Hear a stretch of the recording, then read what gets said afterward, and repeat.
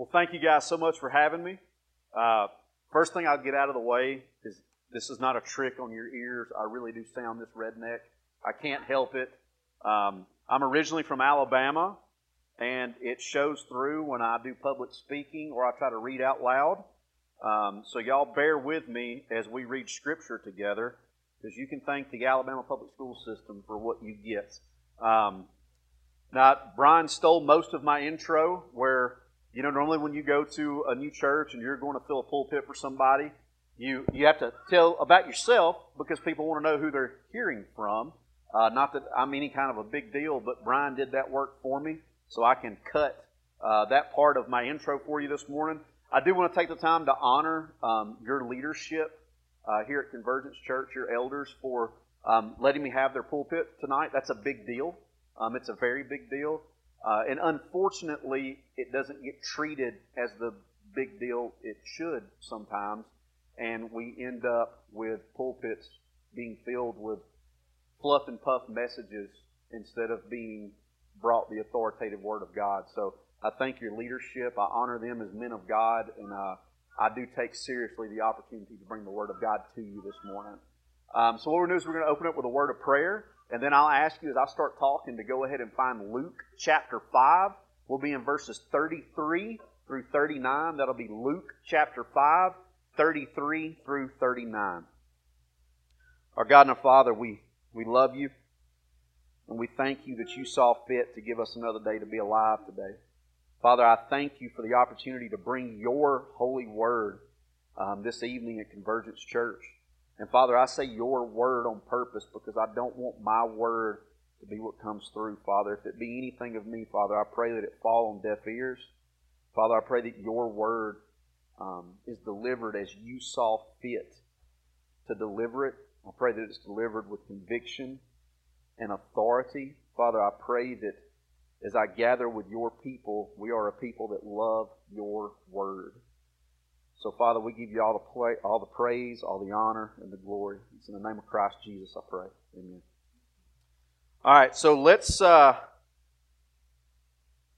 catch up because you guys are my favorite kind of church. You're an expositional church. You pick a book of the Bible and you go through it line by line, which makes it so easy if you ever have to fill in for somebody because you can look at what the last chunk of Scripture was, and you can know what the guy the week before you preached about. It makes it so easy on the pastor when you're expositional. Expository preaching is by far my favorite method of preaching. So once again, I honor your elders and your pastors for choosing that method. What I want to do first is to kind of recap where you guys were last week and what has led up to the moment that we're going to read about together today. The event you'll see today is still part of the tax collector dinner that Luke wrote about in verses 27 through 32. Remember that Matthew has just thrown an outright party for Jesus. This was not a, hey, I'll have you over and we'll throw something in the oven. This was an all-out, money-spent, people-invited shindig that they are throwing for Jesus. What we're going to see today is a conversation that started in 27 through 32 is at this party where we have the Pharisees who once again come to Jesus. They have questions for Him, but they're not real questions. These are nothing more than try to set up gotcha moment is what the Pharisees are trying to do.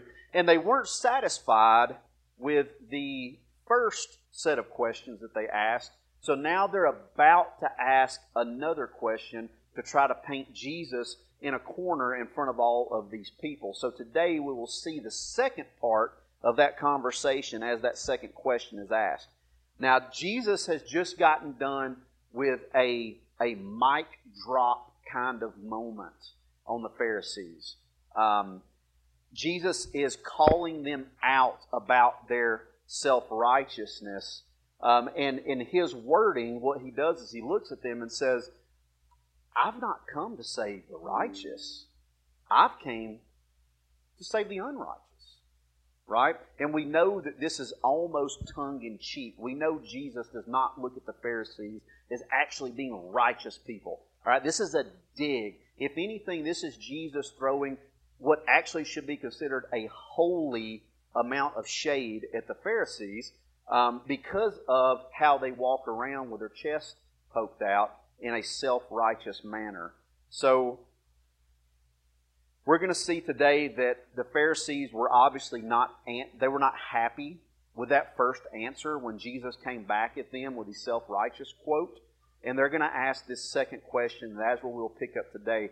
So what I'll ask you to do is to stand for the reading of God's Word, and we'll be in Luke chapter 5, verses 33 through 39. Luke chapter 5, 33 through 39, and the Word of God says, "And they said to him, the disciples of John..." Oh, y'all read them together. I'm sorry. I was about to just take off.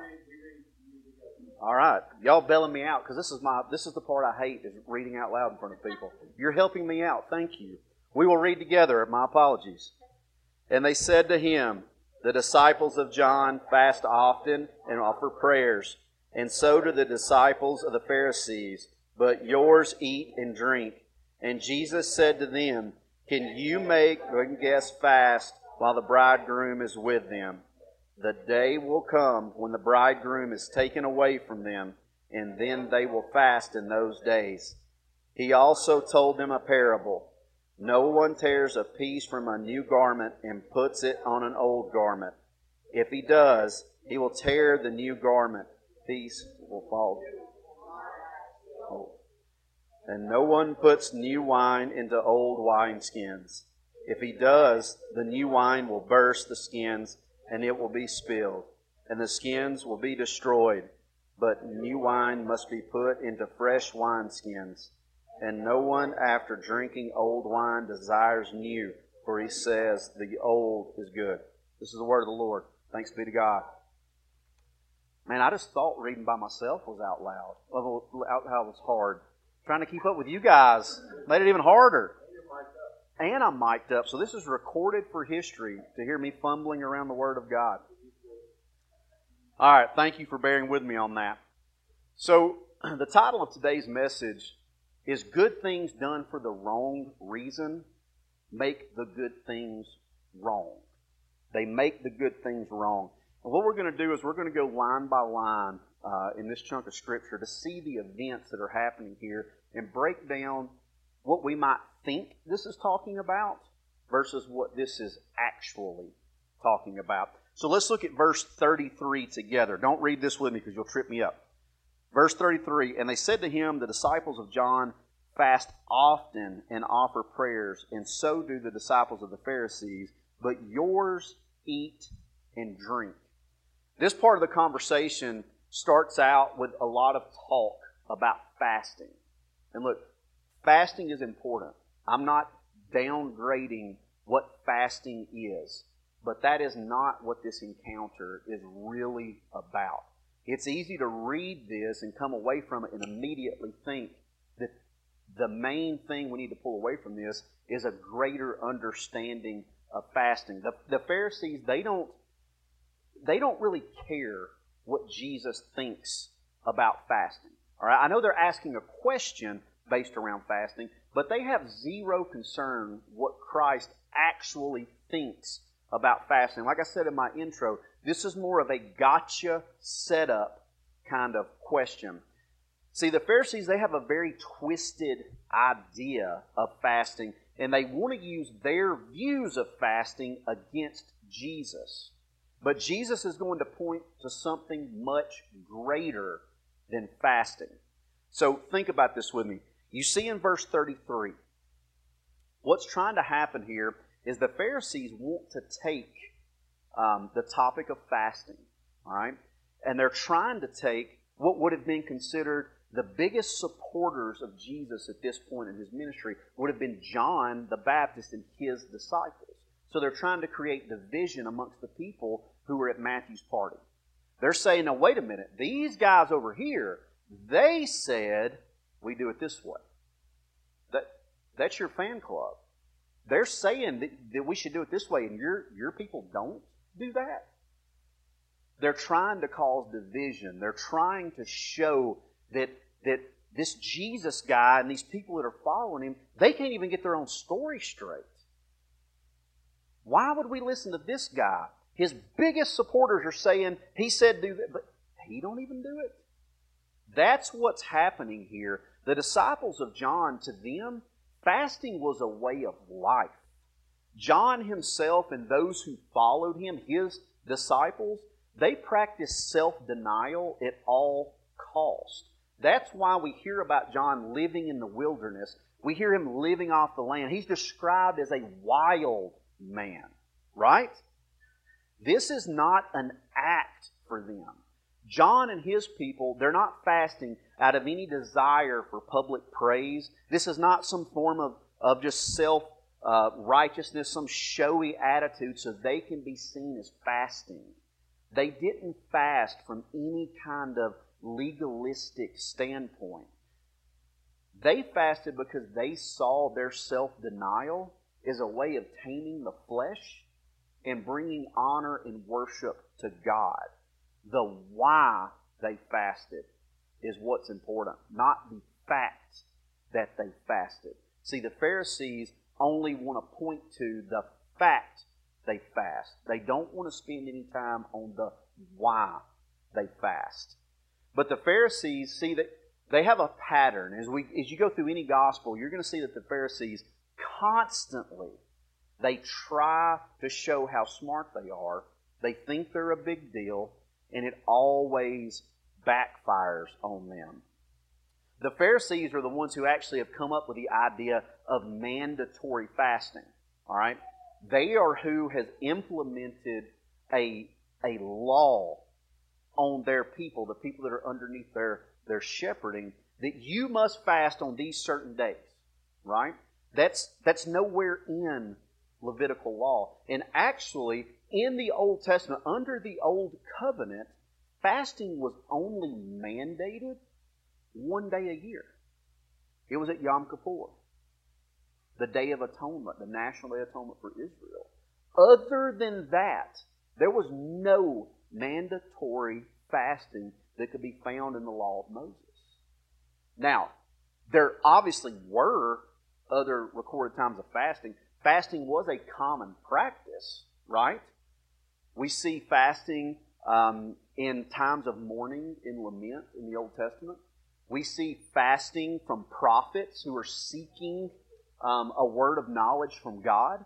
We see fasting from entire people groups, right? As people groups, mainly Israel, as they see they're about to be invaded or they're about to die of starvation from famine, they would fast together as a people to seek the favor of God. So fasting is obviously a thing, but it's not a mandated thing like the Pharisees have turned this into. The Pharisees have turned fasting into nothing more than a public display of self-righteousness. They see fasting as a way to let the rest of the people know how holy I am and how unholy you are. It's one more thing that they can walk around with their chest puffed out about, trying to make themselves the big deal. I want to read you a quote here from one of my all-time favorite theologians, R.C. Sproul. Sproul's talking about this exact piece of Scripture. And Sproul says that the Pharisees took something that was a you may, and they turned it into something that they saw as a you must. They took what should be a you may. It's a good thing. You probably want to be doing some of this in your walk with the Lord. They took that and said, no, this is a thing, and you better do it on these 2 days a week. This is another example of when man tries to dictate God's law. This is where we get the idea of legalism from. Right? This is one of the most clear New Testament examples of how man will take something that is meant for good and he'll pervert it. He'll mess it up. Right? See, legalism, just so everybody's operating under the same definition. Legalism is where we take something that isn't bad. Most of the time, it's actually something that's pretty good. It's pretty spiritually healthy for you to be a part of. And we take this thing that's not mandated. It's definitely not salvific. But then we take it out of that box that it should be in, and we put it in our legalism box, and we say, well, no, it's something you got to do now. And then we take this thing and we rise it up to the point that we treat it as if it were salvific. Right? That is what legalism is we're taking things that are you mays and we're turning them into you musts. Right? If that makes sense to everybody. Hopefully you're tracking with me.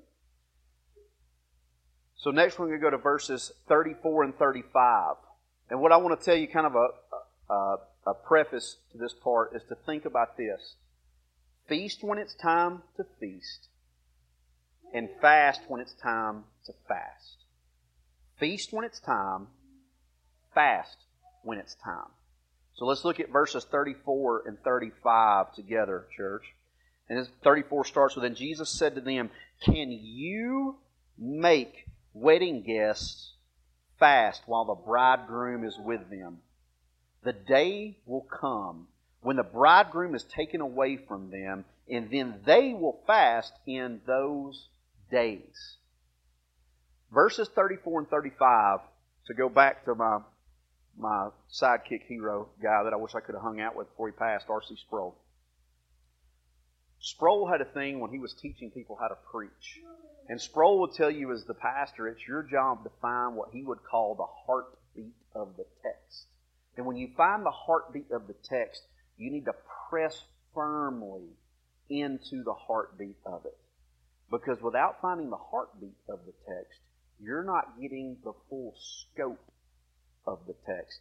Verses 34 and 35, this is what we would say is the heartbeat of the text. Now, this text can be a little bit, or these two verses can be a little bit confusing because we're used to, especially in the Gospels, seeing parables, right? And we're about to see two parables when we get to 36, 37, 38, right? But 34 and 35 are not parables, and they shouldn't be read as parables, all right? These are analogies, very similar to parables, right? I'm not saying they're a completely different thing, but hermeneutically, we don't treat these two the exact same way. So, verses 34 and 35, to actually have any kind of real understanding of this analogy, which is hard for us to do, right? Because we're reading things from the context of a first century AD Jew, right? Their culture, their society, their norms, and we're trying to apply 21st century Americanism to it, right? And it doesn't always compute. There's not always a one-to-one right there for us to compare things to. So we have to be careful here to see this in the context to which it was written and who it was written to. So to understand this analogy, you're going to need an understanding of a first century Jewish wedding, what it would have looked like, what would they have been doing, and you would need a working knowledge to understand how Israel was constantly compared with God, or I shouldn't say compared, they were paired together with God as bride and groom. Bride and groom is a common theme in the Old Testament, and that theme carries over obviously into the New Testament, right? But these people would have really understood these analogies, right? So we need to think as they would think. So what would a first century Jewish wedding look like? Well, it was a multiple day party, all right? It was a time of celebration. There would have been days upon days where if you were invited to this wedding, you were invited to this celebration, that you would have been around. If you were with the bride's family, you'd have been around the bride. If you were with the groom's family, you'd have been around the groom. And you would have enjoyed each other. You would have spent quality time with each other. It wasn't like we do a wedding now, where it's like about 3 hours total and then everybody goes their separate ways, right? This is what I meant when we can't see this analogy and think like 21st century Americans. We need to think like first century Hebrews, right? So, think about what Jesus is saying here. Why is he comparing this to being the bridegroom at a wedding party? Think about first century Jerusalem and how they would have celebrated it. And then the next thing you need to know is obviously, like we said, about how they would have heard the verbiage about the people being the bride of the Father, right? Or they would have said Yahweh. So the guests that are here, they're here out of joy and celebration. They're not here to fast. That would have been the opposite of what a first century Hebrew would have done. If you invited me to your son's wedding, I would not dare show up acting like it is time to lament or to be sorrowful. I would not be looking at you going, when are we going to break our fast? I would be showing up with a smile on my face to celebrate with you. Right? That's the context that Jesus is talking about. Jesus is reminding, this is not the time for sorrow and lament. This is not the time that we seek for revelation from God about what we should do for the Philistines trying to... None of that is happening. It doesn't fit the context of what Christ is talking about. Next, you would need an understanding of the imagery, like we said before, with the bride and the Lord. This imagery is so important because the Jews hearing this conversation, they would have been intimately familiar with the picture that Jesus is painting with His words. They would have not needed any explanation behind this analogy. See, the main thing that Jesus is trying to get them to understand is this. This is the heart of the text that needs to be pushed down on. The promised bridegroom that had been prophesied to come and save His people has finally come. He is here. The marking, the time stamp of all of human history that starts the new covenant is here in the flesh to complete His Father's will. That is what Christ is trying to get these people to understand. And the religious leaders are standing face to face with the Messiah who's delivering these truths, but they're so spiritually blind.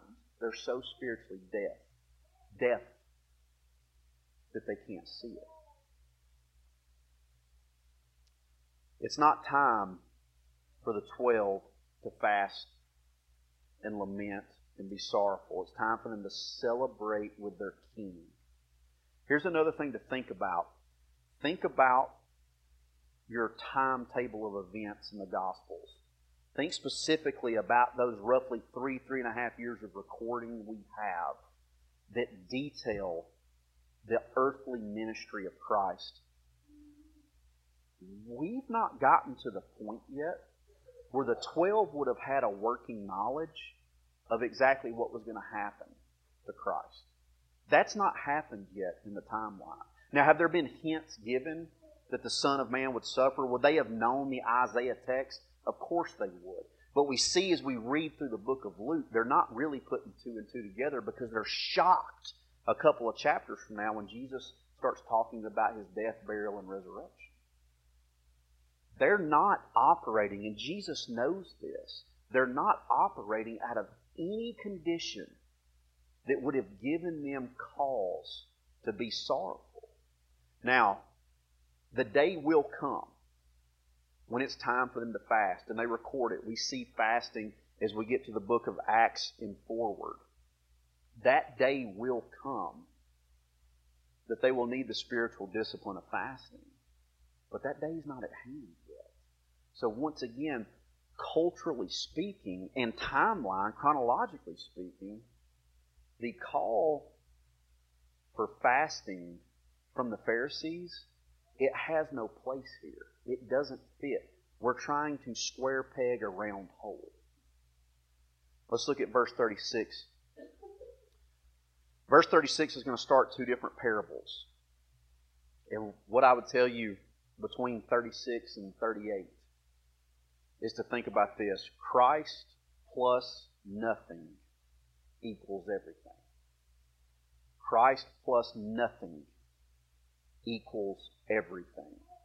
Verse 36 starts with two different quick parables that Jesus tells to drive His point home even deeper. And in verse 36, we see the first of these two parables in the parable of the torn garment. Now, bear with me on this one, all right, because this can get confusing. The old is talking about the new, and the new is talking about the old, and it's easy to get your wires crossed on this one, but just bear with me. Jesus is drawing a parallel between the old and the new covenant in verse 36. The old garment is being coupled with a new patch. All right? And think about old and new patches paralleled with old and new covenants. All right? It's important that that's where our mind goes as we read this. So let me read this to you. We're just going to read verse 36 alone right here. It says, He also told them a parable. No one tears a piece from a new garment and puts it on an old garment. If he does, he will tear the new garment, and the piece from the new will not match the old. So, hear that in your head and start replacing the words garments with the words covenant. Right? That's what's being driven home here. See, you couldn't simply attach a new piece of cloth to the old garment. What would happen to it? As it's sewn together, right? And we fixed the patch, right? What happens the first time the garment gets wet and it's laid out in Middle Eastern heat to dry? Y'all know this. How many of you bought that t-shirt that fit just right until you washed it in hot water that first time? And then you ended up with a smedium in the bottom of your belly sticking out. Right? Right? Now that same concept applies to this parable of the torn garment. There is no marrying of the old to the new. Because what ends up happening? You actually ruin both. You've done yourself no favors. And Christ is using this analogy to drive that point home. Think about this. The old covenant, the covenant of works, and the new covenant, the covenant of grace. The old covenant had been given to these people for millennia, all the way tracing back to when it starts when Moses comes down from Sinai. And there's laws given. And then years after that, hundreds of years after that, we start getting into the Levitical laws. All of those laws being written down and being formalized and being distributed to the Israelites. And those laws were meant to set them apart from the rest of the world, from the pagans. These laws are the wall around God's people that say, you should look, you should smell, you should feel different than the rest of the world. That's the old covenant. My salvation is tied to, can I keep these laws? Can I sacrifice at the right time? Can I do this? Can I do that? Can I not eat this? Can I not mix that? Old covenant. And we're going to try to take that, a covenant of works, and we're going to try to graft it on to a covenant of grace. Guys, it doesn't work. It doesn't work. Remember, Jesus plus nothing equals everything. Think about this. Just a few pages, I shouldn't say a few pages, depending on how big the text is in your Bible. But for some of you with regular print Bibles, not too far from here, if you keep flipping forward, you're going to come to the book of Galatians. That's literally what Paul's talking about. This same argument is going to be carried all the way to where Paul founds the church in Galatia, and he has to write back to them because the Judaizers have showed up. And the Judaizers have told these Gentiles, yes, you need this Jesus guy, you need this new covenant, you need this finished blood, but you also need to be circumcised. You also need to follow these food laws. You also need the this and the this and the this. They were saying that yes, this Jesus is important, but what He did isn't technically good enough to make you right with the Father unless we can take what He did and we can take what our traditions are and we can somehow marry them together. That is how you will see salvation and be made right in the eyes of God. This is the exact same argument that Jesus is fighting against right here. Let's look at verses 37 and 38. Verses 37 and 38 are where we're going to get our wineskin parable.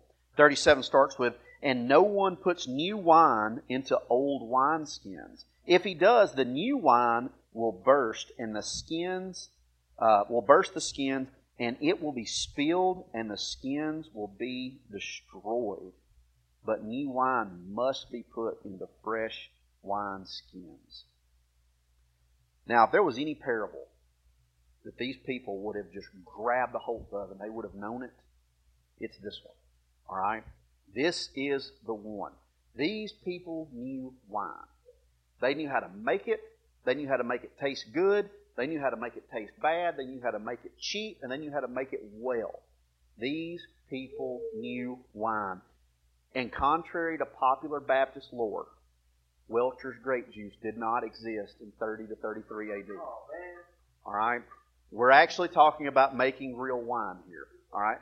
And there's a reason that you need to know that, because you're going to hear people say, well, they were talking about unfermented wine. Well, actually, no, they weren't, and we can prove it in the text. Let's talk about the process of what's going on here. We take an animal skin and we make a wine skin. Think about a canteen, like a really fancy canteen meant to hold wine. Well, what do animal skins do? When you tan the hide of a deer skin or a bear skin, what do you have to do? You have to stretch it.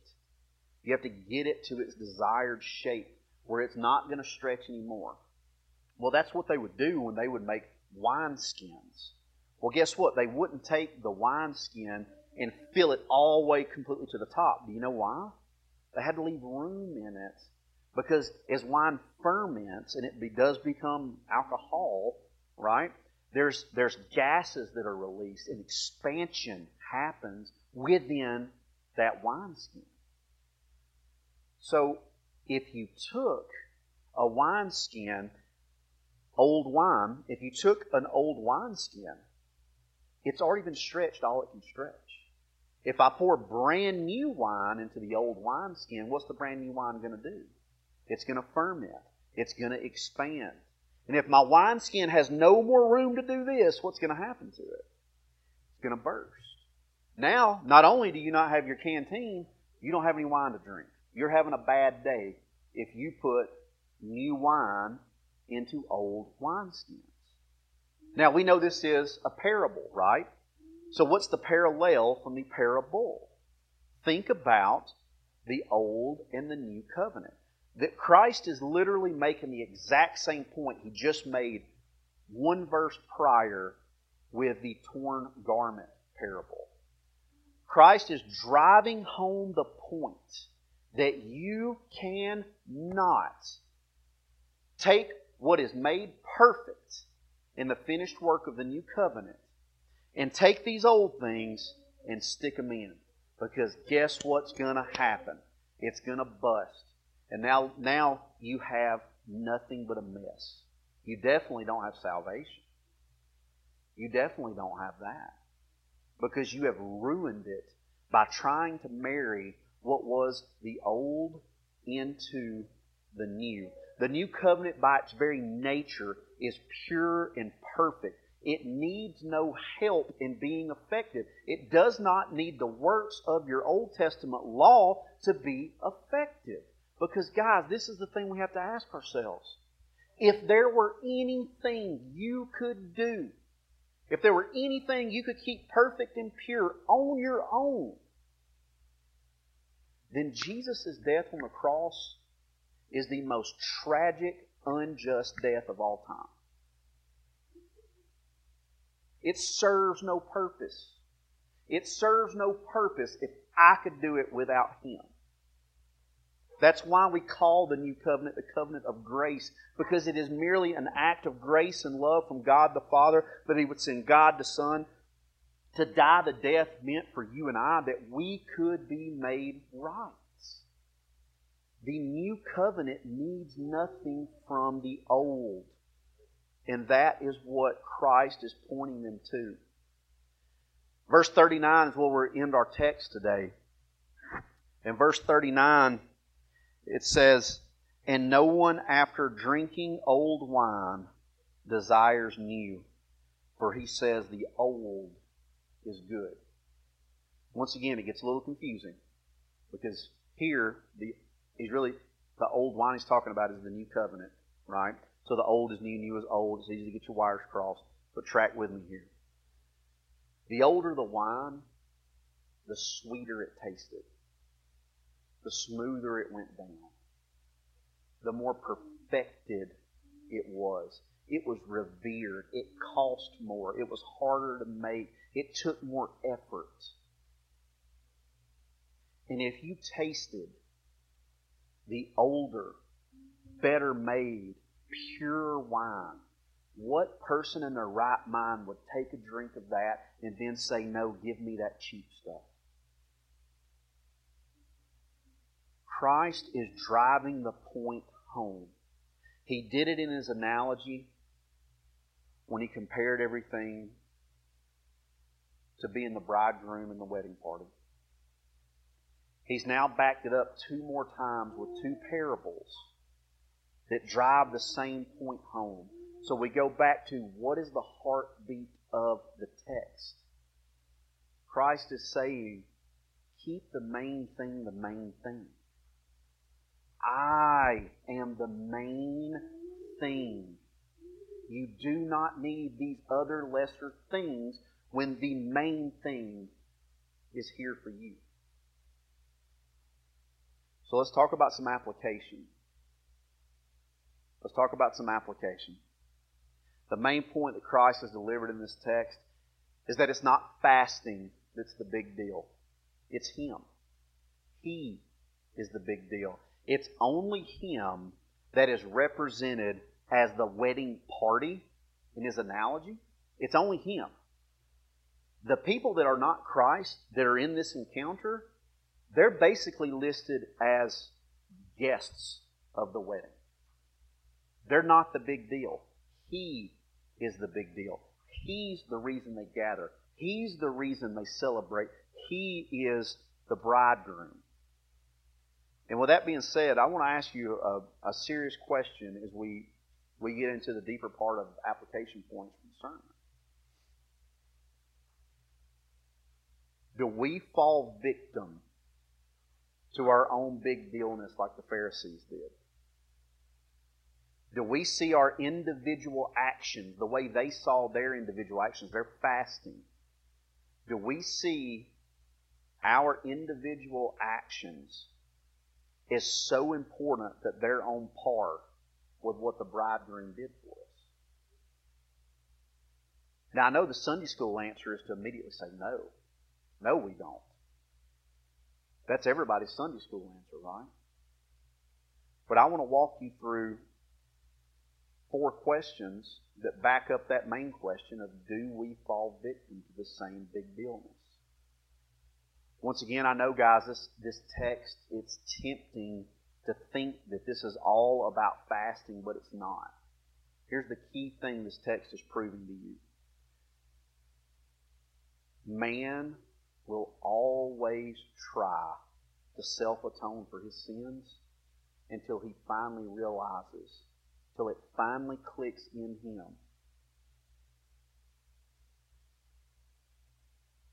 that the only thing that can atone for them was the precious blood of Christ. It shows how lackluster we see sin. That we could see sin as something we could fix. It shows the downgrading of the heaviness of sin when we look at it and say, I could fast enough to get rid of that. I could do my whatever big enough. to get rid of that one. It's self-atonement versus the atonement. That's what they're doing here. So I'm going to ask you 4 questions about how do we self-atone.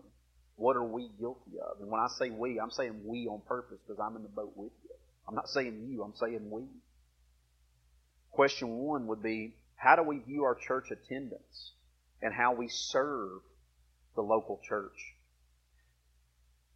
Is that something that we walk around with our chest poked out, no different than how the Pharisees walked around about how they fast and you don't? They fast better than you do, right? They're a big deal and you're not. How do we treat our church attendance? Do we treat it as this is some kind of heaven points system? That I can check the box that I ain't missed church in 47 weeks. And 46 out of them 47 weeks, I got there early to help them set flags up. Why? I'm glad you're coming to church. I'm glad you're willing to show up and help. But why are you doing it? Why? What are you doing different about your church attendance or church serving that doesn't put you in the same posture of walking around with your chest poked out on Tuesdays and Thursdays because it's mandatory fast day and you want to let everybody know how awesome you are at doing it? Question 2. How about your tithing? Is our tithing coming from a place of quiet, thoughtful giving that flows from our hearts down to our bank accounts and we cheerfully give to the church? Or is tithing something we're doing because secretly we feel so guilty about sins of our past we're trying to write a check? Is this self-atoning or are we trusting in the atoning? Question 3. Is our quiet time with the Lord, is it driven by self-denial? Like John the Baptist. Is our quiet time, do we view that as something that, you know what, I am willing to give up some sleep. I'm willing to give up some free time. I'm willing to miss my TV show. I'm willing to not do whatever it is that's on my fun to-do list. Not so I can just tell people I did it. We all know that guy. You all know that person. Yeah, I read my Bible today. I read 13 chapters today, and I journaled 4 of them, and then I had 2 hours of prayer time. Hey, great if that's what you did. But if the whole reason you're doing this is so you can tell me about it, then you've missed the whole point of doing it. Are we trying to be in this because we love who this teaches us about? Or are we trying to be in this because you know you owe a debt? And you hadn't figured out yet that you're not the one who can pay it. And then the 4th and final one, what about the time we spend evangelizing? What about the time we spend going to the park or going to downtown or going to the Pride Festival or going to the abortion clinic and sharing the Word of God? Do we do that because we want to be seen doing it?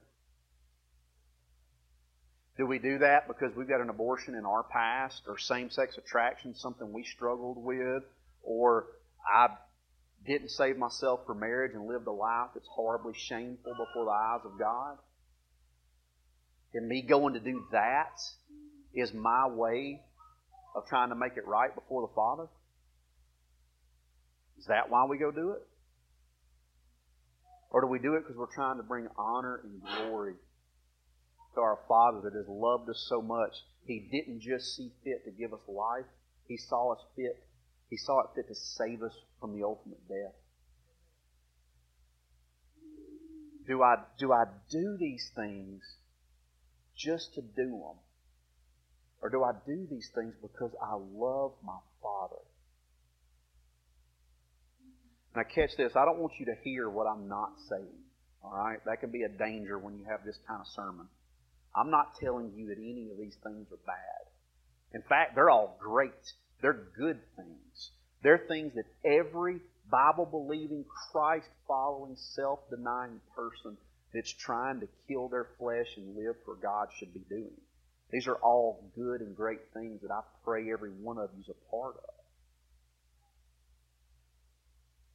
But ask yourself, are you doing these things in an attempt to pay the check for something that you can't afford the price tag in the first place? That's what I'm trying to get you to think about. Not to not do, but to ask yourself, why do? Remember, the new covenant has come. The covenant of grace is here. This is where the great exchange happens. The exchange where He who knew no sin became sin, that He might die a sinner's death in your place, in my place, that we deserve to be nailed to a tree. This is the work that we get to take a part of. This isn't anything we could pay for with any kind of self-righteous act we could ever muster. What we do should be tied to our love for Christ Jesus. And even that love is still a gift that's evidence of that new covenant. And we can say that because the Word of God tells us. The only reason we loved Him was He loved us first. It's still that act of grace. It's still not anything you could say you did. All the sin, guilt in the world couldn't lead you to deny your flesh and pick up your cross daily and bear it. It's only through Him. So I'll close with this. Christ uses an analogy of the marriage supper. And I'm here to tell you that the marriage supper is coming. That if you're truly in Christ Jesus, you will be there. And you won't be fasting. You will be there in celebration. You will be there in a state of absolute joy. There will be a great feast and you will dine with your King. You will not be there as a servant running plates back and forth. You will not be there as a cook. You will not be there as a doorman checking invitations. You will get to sit at the table with your King and dine. You will enjoy. And it will not be a time for fasting or lament. You will eat, you will drink, and you will praise our Lord. And He will tell you, eat and enjoy me forever if you truly belong to Him. Let's pray. Our God and our Father, we love You. And I thank You so much that I don't have to try to figure out how to put a new patch on an old wineskin, or how to put it on a garment, or how to worry about how to mate up my wannabe pile of good deeds, Father, that are actually nothing but dirty rags to You. I don't have to worry about how to try to mate that with the finished work of Your Son. I can rest and I can enjoy and I can find favor in knowing that before the foundation of this earth, Father, You saw fit to choose me. Father, if I were You, I wouldn't choose me, and that's how I know You're God.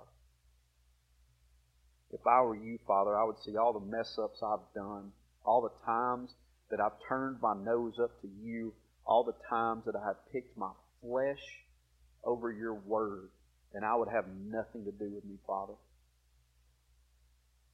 But the fact that You still pursue me, the fact that You would still let me be a part of Your ministry, of Your plan to take Your gospel to the darkest of places, it just proves to me yet again that You are God. So, Father, I pray for all those here. I pray for their families, their children, their children's children. Father, that You would use this church in a mighty way in this community. That it would start down at that little baseball field and it would spread all the way across Charlotte, Father.